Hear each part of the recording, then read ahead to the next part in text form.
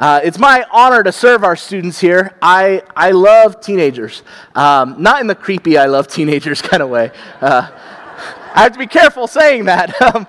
But I love students, and I love pointing them to Jesus. That is my heart. And I want to tell you that the student ministries here at Horizon are strong. And not because of my involvement, but because we have great students here. We have students who love Jesus. And you have supported them. And you have poured into student ministries, not only in the youth group here, but also through the schools. This is a church that believes in young people, and I want to thank you for that. It's not every place that you go that people are willing to let the facilities get trashed a little so that young people can know Jesus. And we do that from time to time. We have a good time. But kids are drawing closer to God in our services through worship, through our life groups, through their personal prayer time. They are building a foundation for the rest of their lives, and you have been a part of that. And I want to thank you for that investment in our students. And I want to challenge you and encourage you to continue to invest in our students. They need, whether they tell you or not, they need adults to model for them what a Christ-like life looks like. They need you. They need your example. And they need your investment in their lives. And so I want to challenge you to invest in our young people. They're worth it. And I love them, and I know you do as well. So thank you for giving me the opportunity to serve them. Obviously, I'm not Pastor Stan. He is better looking than I am and funnier than I am. So I apologize in advance for that. I'm also not continuing the series that he started a couple weeks ago called Dancing with David, which is on the front of your bulletins. I'm going to be going a different direction this morning. I did present, kind of auditioned my material for Pastor Stan, told him I'd be willing to teach on Dancing with David, and so I recorded a little video for him to give an idea of what I would be speaking on, what I'd be doing. And after watching the video, he said, "You know what? I think you should probably go a different direction." And so I'll be going a different direction this morning, but I did save the video for you to look at. So this is my Dancing with David audition video.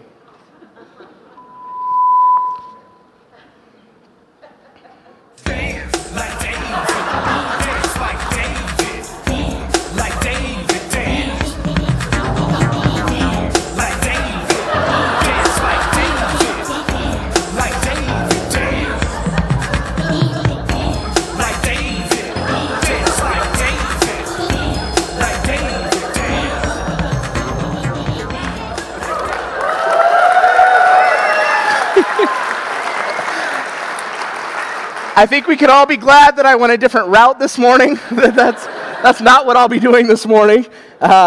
This morning I want to talk to you about epic fail. If you're not familiar with the term, it's a phrase used online a lot for when somebody messes up. It might be a misspelling on a church sign. Maybe you've seen signs like that before where they've misspelled something or unintentionally said something they didn't mean to. It might be a crash. It might be somebody who did something inadvertently. I think America's Funniest Home Videos invented the epic fail because all those videos, you got a kid with a wiffle ball bat and dad with a camera, and you know what's coming next. The epic fail is coming next. And so that's what I want to talk to you about this morning is failure and the epic fail. You know what? You know what my favorite part of that video was? It's embarrassing. Look at this. I pulled a shot. See the cardboard that I put up over the window of the door to my office? I thought it added a classy touch. I put the cardboard up so that nobody in the office would see me recording that video because I was embarrassed. And now here I am showing it to all of you, and it's streaming on the website. So awesome, nice. That cardboard, there's not enough cardboard in the world to cover my shame. So anyway. Epic fail is what we're talking about this morning, and I think we're going to need Jesus' help. So let's pray. God, thank you for this day that you've made. God, thank you for all the days that have led up to this day. God, thank you for our successes and our victories that we've experienced so far. God, thank you this morning for our failures. God, we ask you to bring beauty out of the ashes. Help us to embrace our failure, to learn from mistakes, God. and to overcome our past. In Jesus' name, amen. This morning we're going to talk about failure, and we're going to look at a couple of guys in the Gospels that are contrast in how to respond to failure. The first thing I want you to know this morning is that you failed, but you are not a failure. And that's an important distinction. I failed, but I am not a failure. And that may sound like just semantics to you, but it's an important distinction. I think if you've been around church for any length of time, you may be comfortable with the idea that all of us have failed. We're all sinners. Romans chapter 3, verse 23 says, "For everyone has sinned. We all fall short of God's glorious standard." Not a person in this room, myself included, is worthy of being a Christian, of being a Christ follower. None of us are truly living up to the standard of holiness that God has set for us. It's impossible. We can't do it. We fail. And every day I set out to be a little bit more Christ-like, and every day I fail at being Christ-like. I can't possibly earn my way. I'm not good enough. We all fail, but that doesn't make us failures. We've all missed the mark. But sometimes that failure can be the hang-up that causes our life to get a little bit off the rails. Sometimes when we fail, that failure is so severe, and it implants itself so firmly in our hearts and in our minds that we don't really move on from that failure. We live in this world of beating ourselves up because of our failure, because we're not good enough. We don't feel worthy enough. We beat ourselves up about it. I want you to think about for a moment what the world would be like if some of these famous failures had stopped after their first or second or third failure. In 1985, after inventing the personal computer and following it up with the Macintosh, Steve Jobs was fired from Apple Computer. That is an epic fail right there. Firing Steve Jobs, he's since come back to the company and revived the company, but he was run out of Apple Computer. Imagine what would have happened if he just quit at that moment. If he didn't go on to start another computer company, he bought a little company called Pixar that ended up making some of the best films that are made today. He's a huge success by all worldly standards. But what if he had just stopped because he had failed at Apple back in 1985? In 1921, Walt Disney founded Laugh-O-Grams. And maybe you've never heard of Laugh-O-Grams, but that was Walt Disney's first studio. And he hired his friends and he paid them well. But he had a hard time managing the company's finances. And after just a couple years, the debts mounted up, and Laugh-O-Grams filed for bankruptcy. Walt moved to Hollywood, got married, and created a new character called Oswald the Lucky Rabbit. And Oswald was pretty popular and was making Disney some decent money at this time. And Walt went out to New York City for a meeting with the distributor of the cartoon, and the distributor wanted more money for Oswald. And while Walt was negotiating in New York City, the distributor hired away most of Walt's animators by offering them more money, and he stole the rights to Oswald the Lucky Rabbit. Once again, Walt Disney was faced with failure. No company, no character that he could draw any longer. He got on a train, and just before he did, he sent a telegraph to his brother who ran the finances of the company to tell him what had happened, and he said, "Don't worry, it'll all be okay." And he got on the train, and on the train he started sketching. He could have been content with failing, with, well, I gave it a shot. I gave it my best effort, but now I've got to find a real job and not draw cartoons anymore. And instead, on that train, he started sketching a character called Mortimer. And his wife looked at the cute little guy that he had drawn, and she told him, "That doesn't look like a Mortimer. That's a pretty formal name. Why don't you call him Mickey instead?" And Mickey Mouse was born and an empire was built. But what if Walt had quit? What if he had stopped after his first or his second failure? What would the world look like today? Thomas Edison, the great inventor, said, if I find 10,000 ways something won't work, I haven't failed. I'm not discouraged because every wrong attempt discarded is another step forward. I've found at least 10,000 ways to fail in my life. And yet each one of those has pointed me a different direction. Each one of those has made me the person I am today. And I love Thomas Edison's view on failure. He registered 1,093 patents, including the light bulb, the phonograph, the motion picture camera. But one night in 1914, his factory in New Jersey burned to the ground. It was full of his latest inventions and his life's work. And he stood there watching it go up in flames, and his son was next to him. And his son was hurting for his dad, who had just lost everything. The building and all of its contents were valued at about $2 million in 1914. It was insured for about $238,000. He lost everything. And as they watched it go up in flames, Thomas Edison turned to his son and said, "Where's your mother? Find her, bring her here. She will never see anything like this as long as she lives." What a great view. As everything's going up in flames, he's like, "Hey, get some marshmallows." He's amazed by the size of the fire. He's not daunted by the loss of his work. The next morning, in the still smoldering ruins, he said, "There is great value in disaster. All our mistakes are burned up. Thank God we can start anew." Thank God we could start anew, huh? I'm so glad that my mistakes are thrown into a sea of forgetfulness when I chose Jesus. When I asked him to forgive me, his blood covers my sin. He doesn't see those things any longer. 3 weeks after the fire, Edison delivered the very first phonograph. Resiliency, bouncing back from failure. He said, "Many of life's failures are people who do not realize how close they were to success when they gave up." Michael Jordan may be the greatest basketball player of all time. Perhaps you remember this commercial.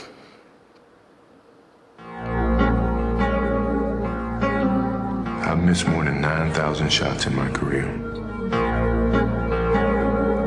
I've lost almost 300 games. 26 times I've been trusted to take the game-winning shot and missed. I've failed over and over and over again in my life. And that is why I succeed. Failure can be why we succeed. Our failures can make us the people God wants us to be. Not that God intended for those failures to happen, but if we learn from them, if we draw closer to him through those failures, he can use them to make us the people he wants us to be. It's hard to imagine the world today without the contributions of some of these huge failures.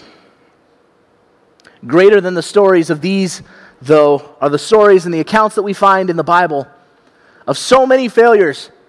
Everyone in the Bible that is a hero that we heard about in our Sunday school classes has these giant character flaws and these massive failings. Moses was a stutterer, and worse, he was a murderer. David was a murderer, and he committed adultery with Bathsheba. Samson was disobedient and allowed Delilah to manipulate him, and she stole his power.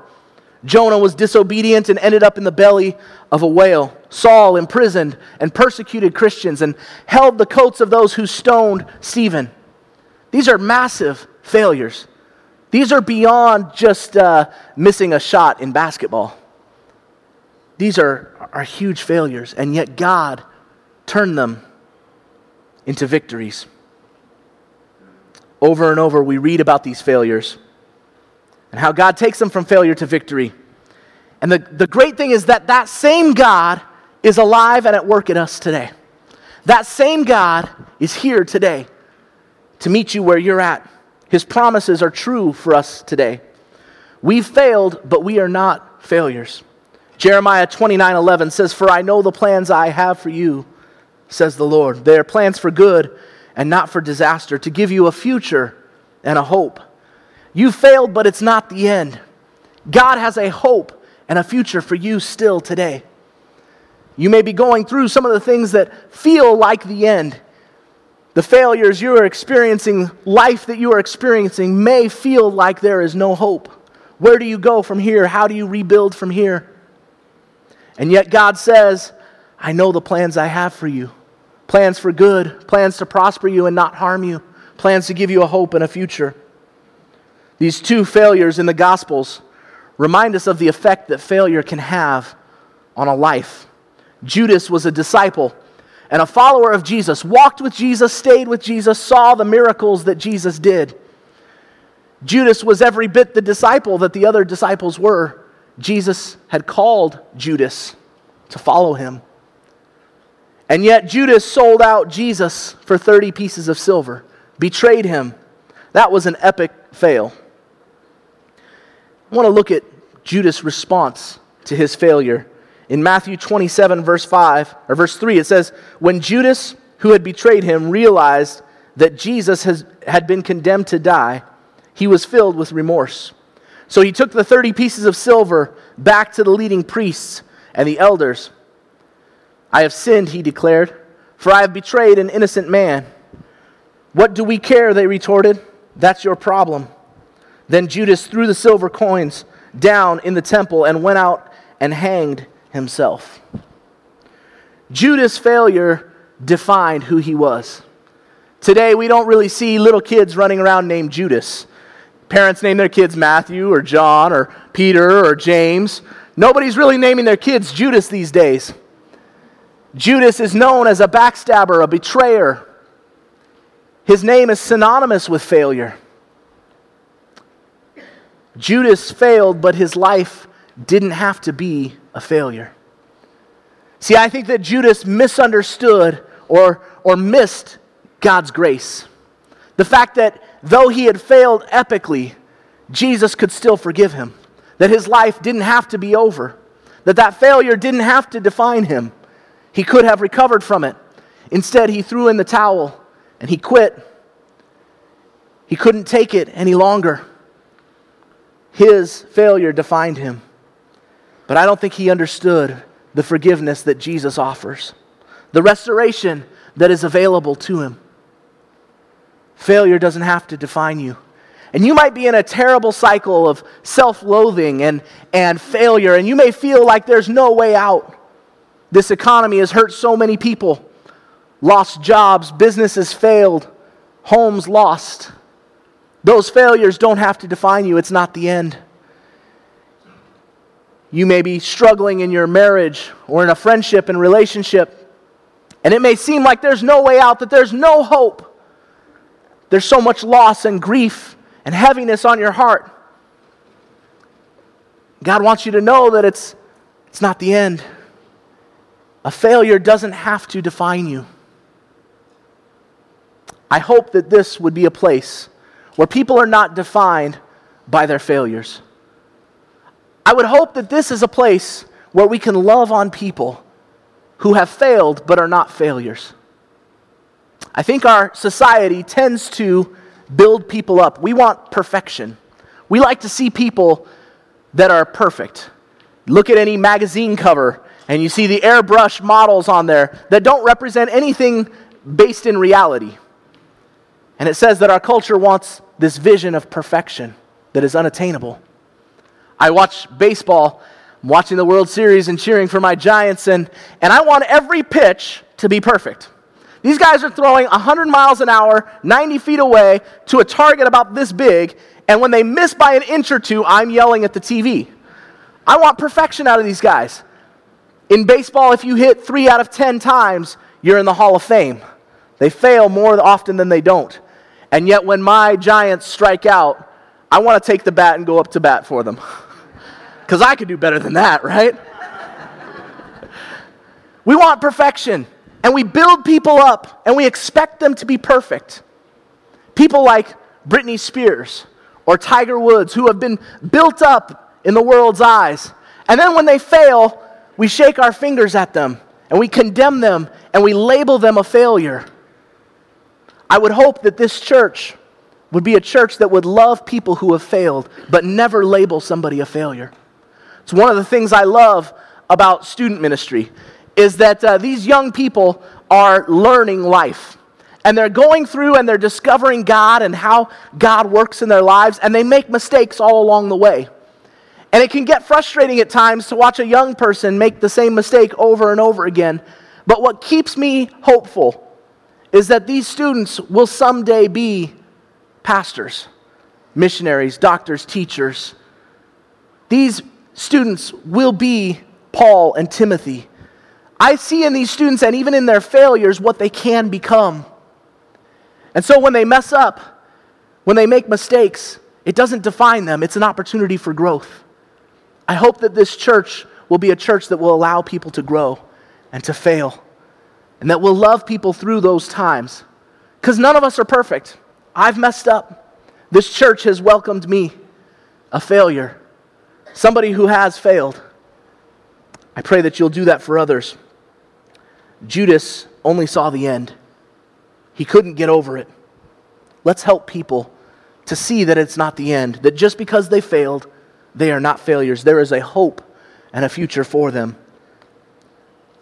If there's only one thing you walk away with today, I hope it's this, that your failure doesn't determine your future.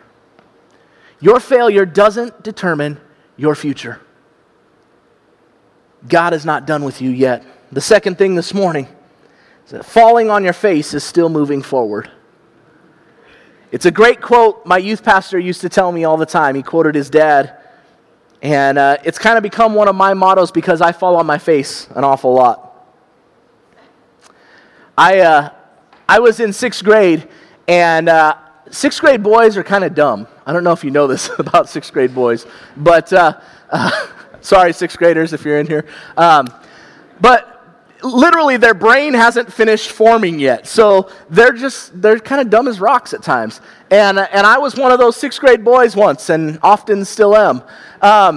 And in 6th grade, I thought there was this girl named Wendy Walker that was really cute.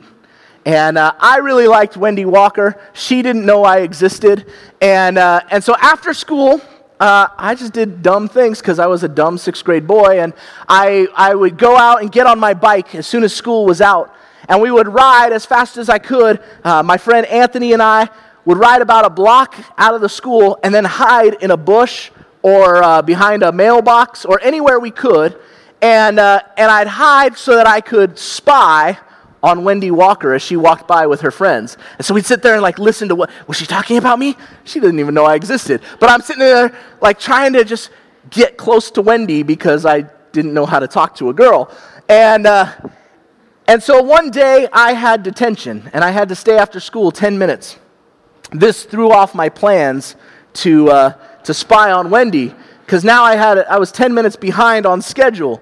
So I got out of class after detention, and I ran to the bike racks, and I got my bike, and Anthony was waiting for me, and we hustled on our bikes, had to go so much faster to try to get ahead of Wendy. And I didn't see that there was a large rock in front of me. And I'm going as fast as I can on my bike, and I hit that rock, and my handlebars turned sideways, and I went up over the handlebars, and I landed on the rock that I tripped on. And the rock landed on my arm, and it cut my arm pretty badly. I was bleeding like crazy, and I stood up kind of in shock because there's all this blood, and I didn't even know what happened. It happened so quickly. I stood up, and standing right in front of me was Wendy Walker. And she's looking at me, kind of shocked at what happened, and I kind of pulled myself together. I looked at my arm, and I looked at Wendy Walker, and I said, "Are you okay?"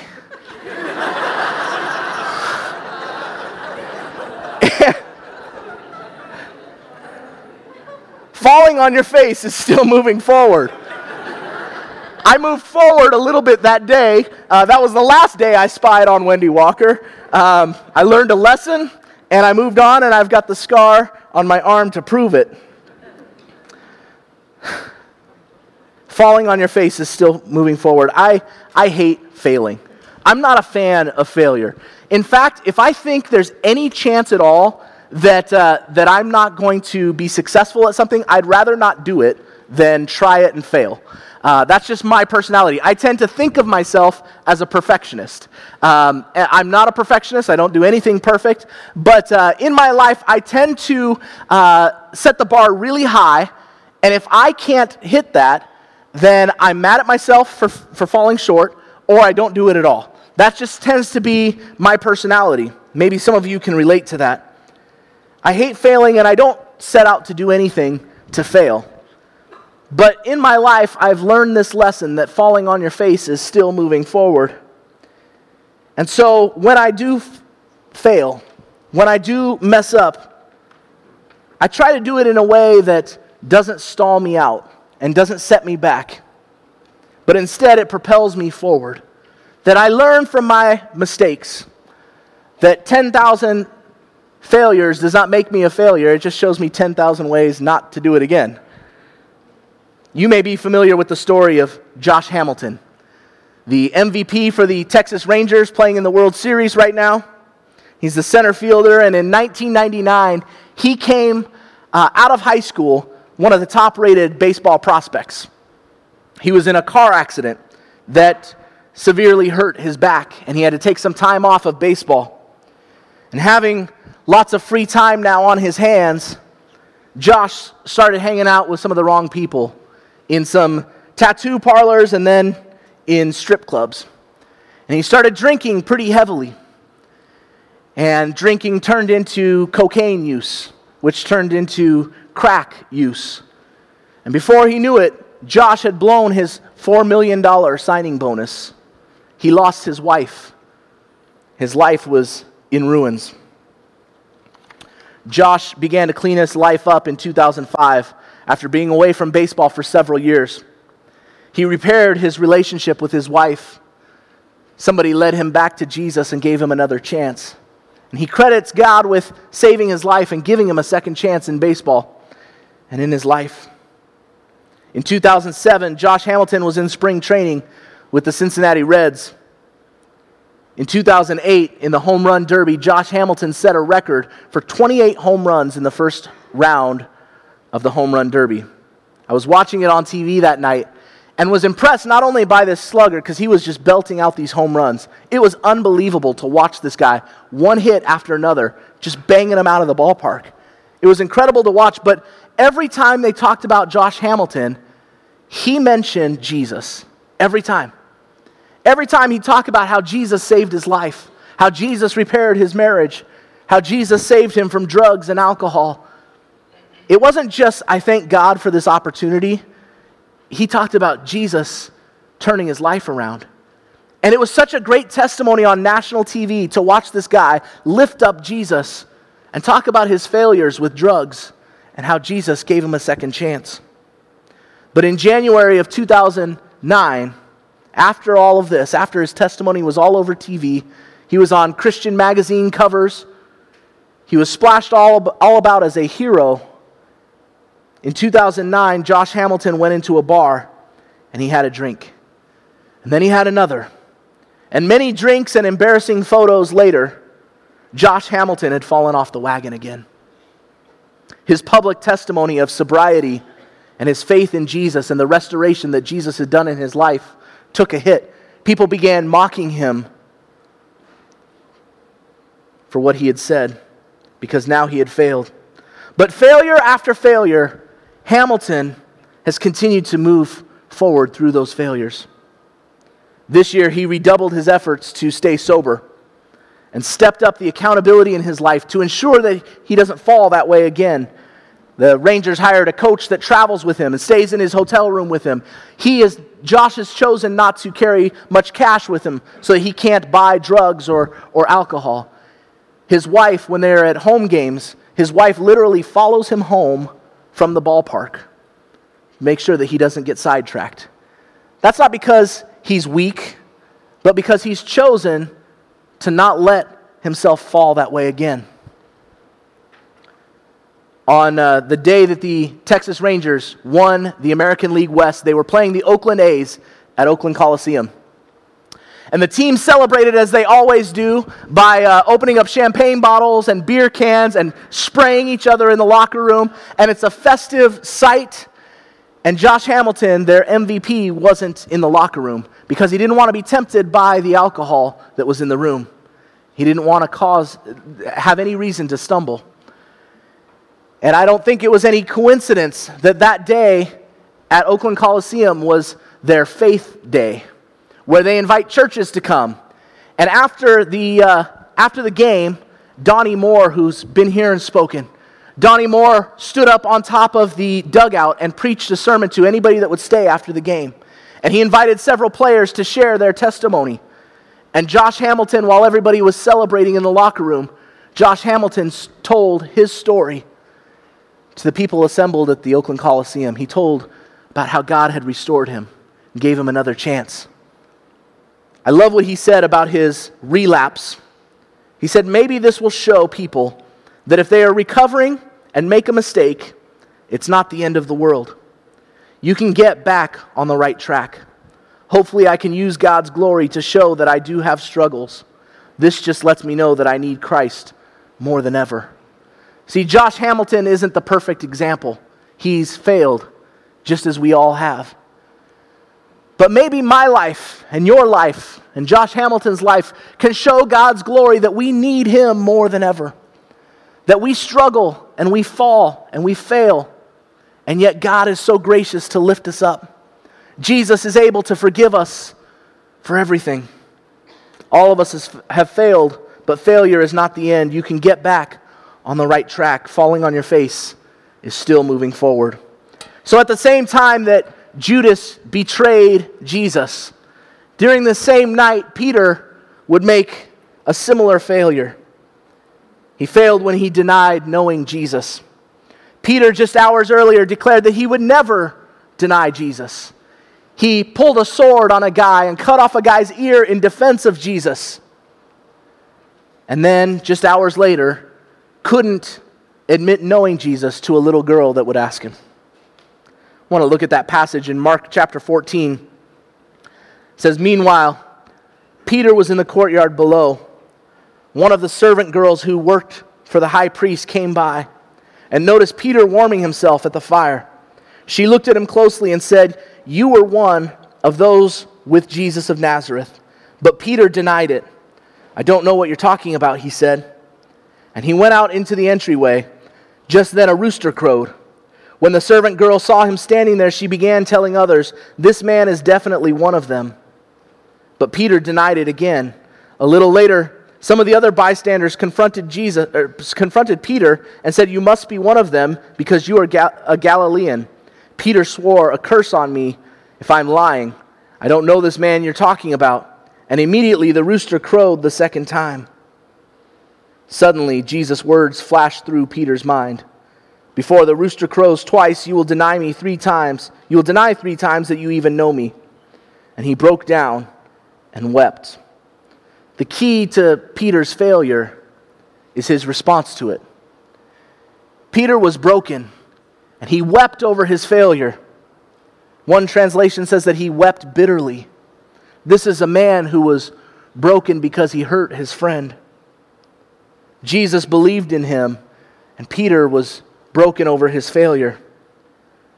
But Peter kept moving forward. Unlike Judas, who that was the end of his story, he failed and couldn't overcome that failure, that guilt, that shame. Peter kept moving forward. I like the famous quote from Winston Churchill that says, if you're going through hell, keep going. Some of you might be able to relate to that this morning. You feel like you're in the worst spot of your life. Keep going. Don't give up. Don't quit. God's not finished writing your story yet. Peter kept going. So the third thing this morning is, what do you do with what happens to you? Aldous Huxley, the author, says, experience is not what happens to you. Experience is what you do with what happens to you. What do you do with what happens to you? Or maybe better phrase is, what do you do with what you've done? This Danish saying says, life is not simply holding a good hand. Life is playing a poor hand well. How are you going to play the cards that you've been dealt? Maybe you've dealt the cards to yourself. And all the blame is squarely on your shoulders. You've failed. You've made mistakes. Your life is in ruin. What do you do now? How do you respond to failure? A good story has conflict and even failure because it propels the character forward. I love the story of David and Goliath because he's up against insurmountable odds. There's no way David can beat Goliath, and yet through God he does. We like movies like Rocky because there's no way that this little guy is going to take out Mr. T, and yet he does. And just when you think it's all over, Rocky comes through. We like these stories, but they have conflict. Sometimes conflict helps us move our lives forward. Sometimes the failures we're experiencing, though we all wish we could avoid those failures, sometimes those very failures are the things that will move us forward in our lives. Sometimes it's through mistakes and pain that we learn and we navigate through life. And God takes us to another place because of what we learned through those experiences. What do you do? What do you do with what happens to you? Your life is telling a story. And you may be down and out this morning. You may be up against insurmountable odds. The question isn't what's happened to you or what you've done, but what are you going to do next? How can God take where you're at and take you to the next level? You have a hope and a future in Jesus, and He's not done writing your story. Let's go back and look at what happens with Peter's life next. Peter's in ruins after failing so epically. But he continues hanging out with the disciples, and they're out fishing one night, and Jesus is out on the shore. He's risen from the dead, and he's there, and they see him, and you can imagine how Peter must have felt. Can you imagine the failure and the guilt that he must have carried with him? And he comes into shore, and it says in John chapter 21, verse 15, after breakfast, Jesus asked Simon Peter, "Simon, son of John, do you love me more than these?" Now, picture this for a minute. They're having breakfast together, all the disciples and Jesus, and there's this elephant in the room, right? Or on the beach. And the elephant is that Peter says he doesn't know Jesus, and here's Jesus sitting with him. Maybe you've been in a social situation like that where you've got this elephant that everybody knows is there, but nobody's talking about it, and it's awkward, and it's difficult. And Peter is feeling this tremendous guilt, I'm sure, for what he had done. And he sits there eating breakfast with Jesus, and then after breakfast, Jesus asks him, "Hey, do you love me?" Man, can you imagine the response? Can you imagine what was going on inside of Peter's heart at that moment? Peter replies, "Yes, Lord, you know I love you." "Then feed my lambs," Jesus told him. Jesus repeated the question, "Simon, son of John, do you love me?" "Yes, Lord," Peter said, "you know I love you." "Then take care of my sheep," Jesus said. A third time he asked him, "Simon, son of John, do you love me?" Peter was hurt that Jesus asked the question a third time. He said, "Lord, you know everything. You know that I love you." Jesus said, "Then feed my sheep." Jesus knew that Peter loved him, but that he had failed. I think it's interesting here that Peter had denied knowing Jesus 3 times, and 3 times Jesus asks him, "Do you love me?" Jesus is restoring Peter during this moment. He's letting him know that he's forgiven, that he's okay, that God still has a plan for his life, because you may remember in Matthew chapter 16, verse 18, Jesus said, "Now I say to you that you are Peter," which means rock, "and upon this rock I will build my church, and all the powers of hell will not conquer it." This was a promise that after Jesus was gone, Peter would be the foundation of the church. God would use Peter to do incredible things to build the church in the early days. And so as Jesus is telling Peter, "Feed my sheep," he's restoring him and giving him back the plan and the hope that he had originally given him. He's telling him, your life isn't over. This isn't the end. You can still do what I have planned for you to do. This isn't the end. Feed my sheep. This morning, though we have failed, we are not failures. Though we've messed up and some of this stuff may feel like it's the end, God still has a plan for you. We read earlier this morning, Jeremiah 29:11. God has a hope and a future for you, plans for good. Those plans, regardless of our failures, are still there, still available to you today. If you'll grab a hold of the grace that God offers.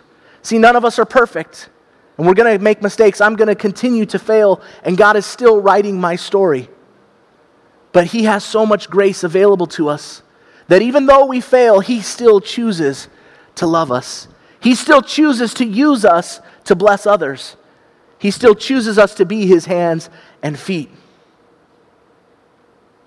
A few days after, Jesus and Peter walked on the beach, and Jesus restored Peter's hope and his future. A large crowd gathered outside of an upper room where the disciples were waiting for the Holy Spirit as Jesus had promised. And the Holy Spirit came in that room and filled them and empowered them. You may remember reading about the tongues of fire that appeared miraculously above their heads, and they spoke in other tongues. Here are these Jewish men speaking in languages foreign to them.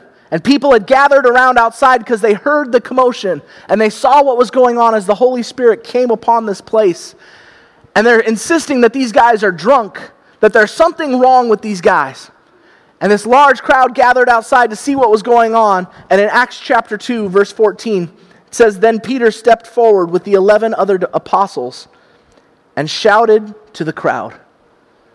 I think this is just so interesting because just a few days earlier, a couple months maybe, Peter couldn't admit to knowing Jesus to a little girl, to a servant girl.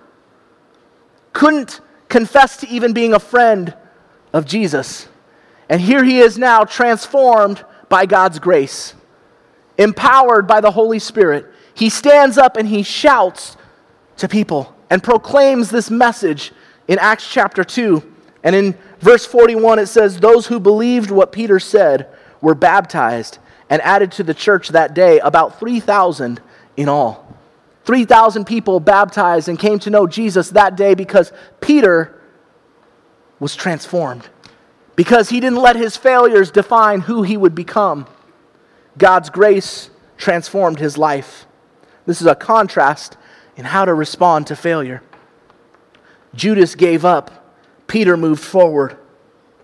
I don't believe for a moment that Peter forgot his failure. See, I don't think that forgiveness means that you forget all the time. We say that phrase a lot, forgive and forget, and there's some validity to it. However, some of these failures leave marks on us for the rest of our lives. There's a difference between letting those marks define who we are and drive who we are and remembering them for the lessons we can learn from them. Peter probably never forgot his failure. I can't imagine that he didn't go to his death remembering that night that he failed Jesus. But I would guess every time he thought about his failure, every time he looked at the scars from those wounds in his heart, he also remembered Jesus restoring him, giving him a second chance. I look at the scars in my life, and how many times I thought in the moment of that pain that it was the end. That God could never use me. God could never love me. I wasn't good enough because of what I had done. There were times I thought of throwing in the towel and quitting. And I look at those scars, and they don't remind me any longer of the pain that I felt. They remind me of God's grace, how He saved me, how He continues to shape me in the person He wants me to be, how He continues to use a messed up person like me. I want to encourage you this morning that your failure doesn't define your future. You failed, but you are not a failure. Falling on your face is still moving forward. The real question is, what are you going to do with what's happened? It's all in the past now. What are you going to do with it? 2 Corinthians chapter 5, verse 17 says, "This means that anyone who belongs to Christ has become a new person. The old life is gone, a new life has begun."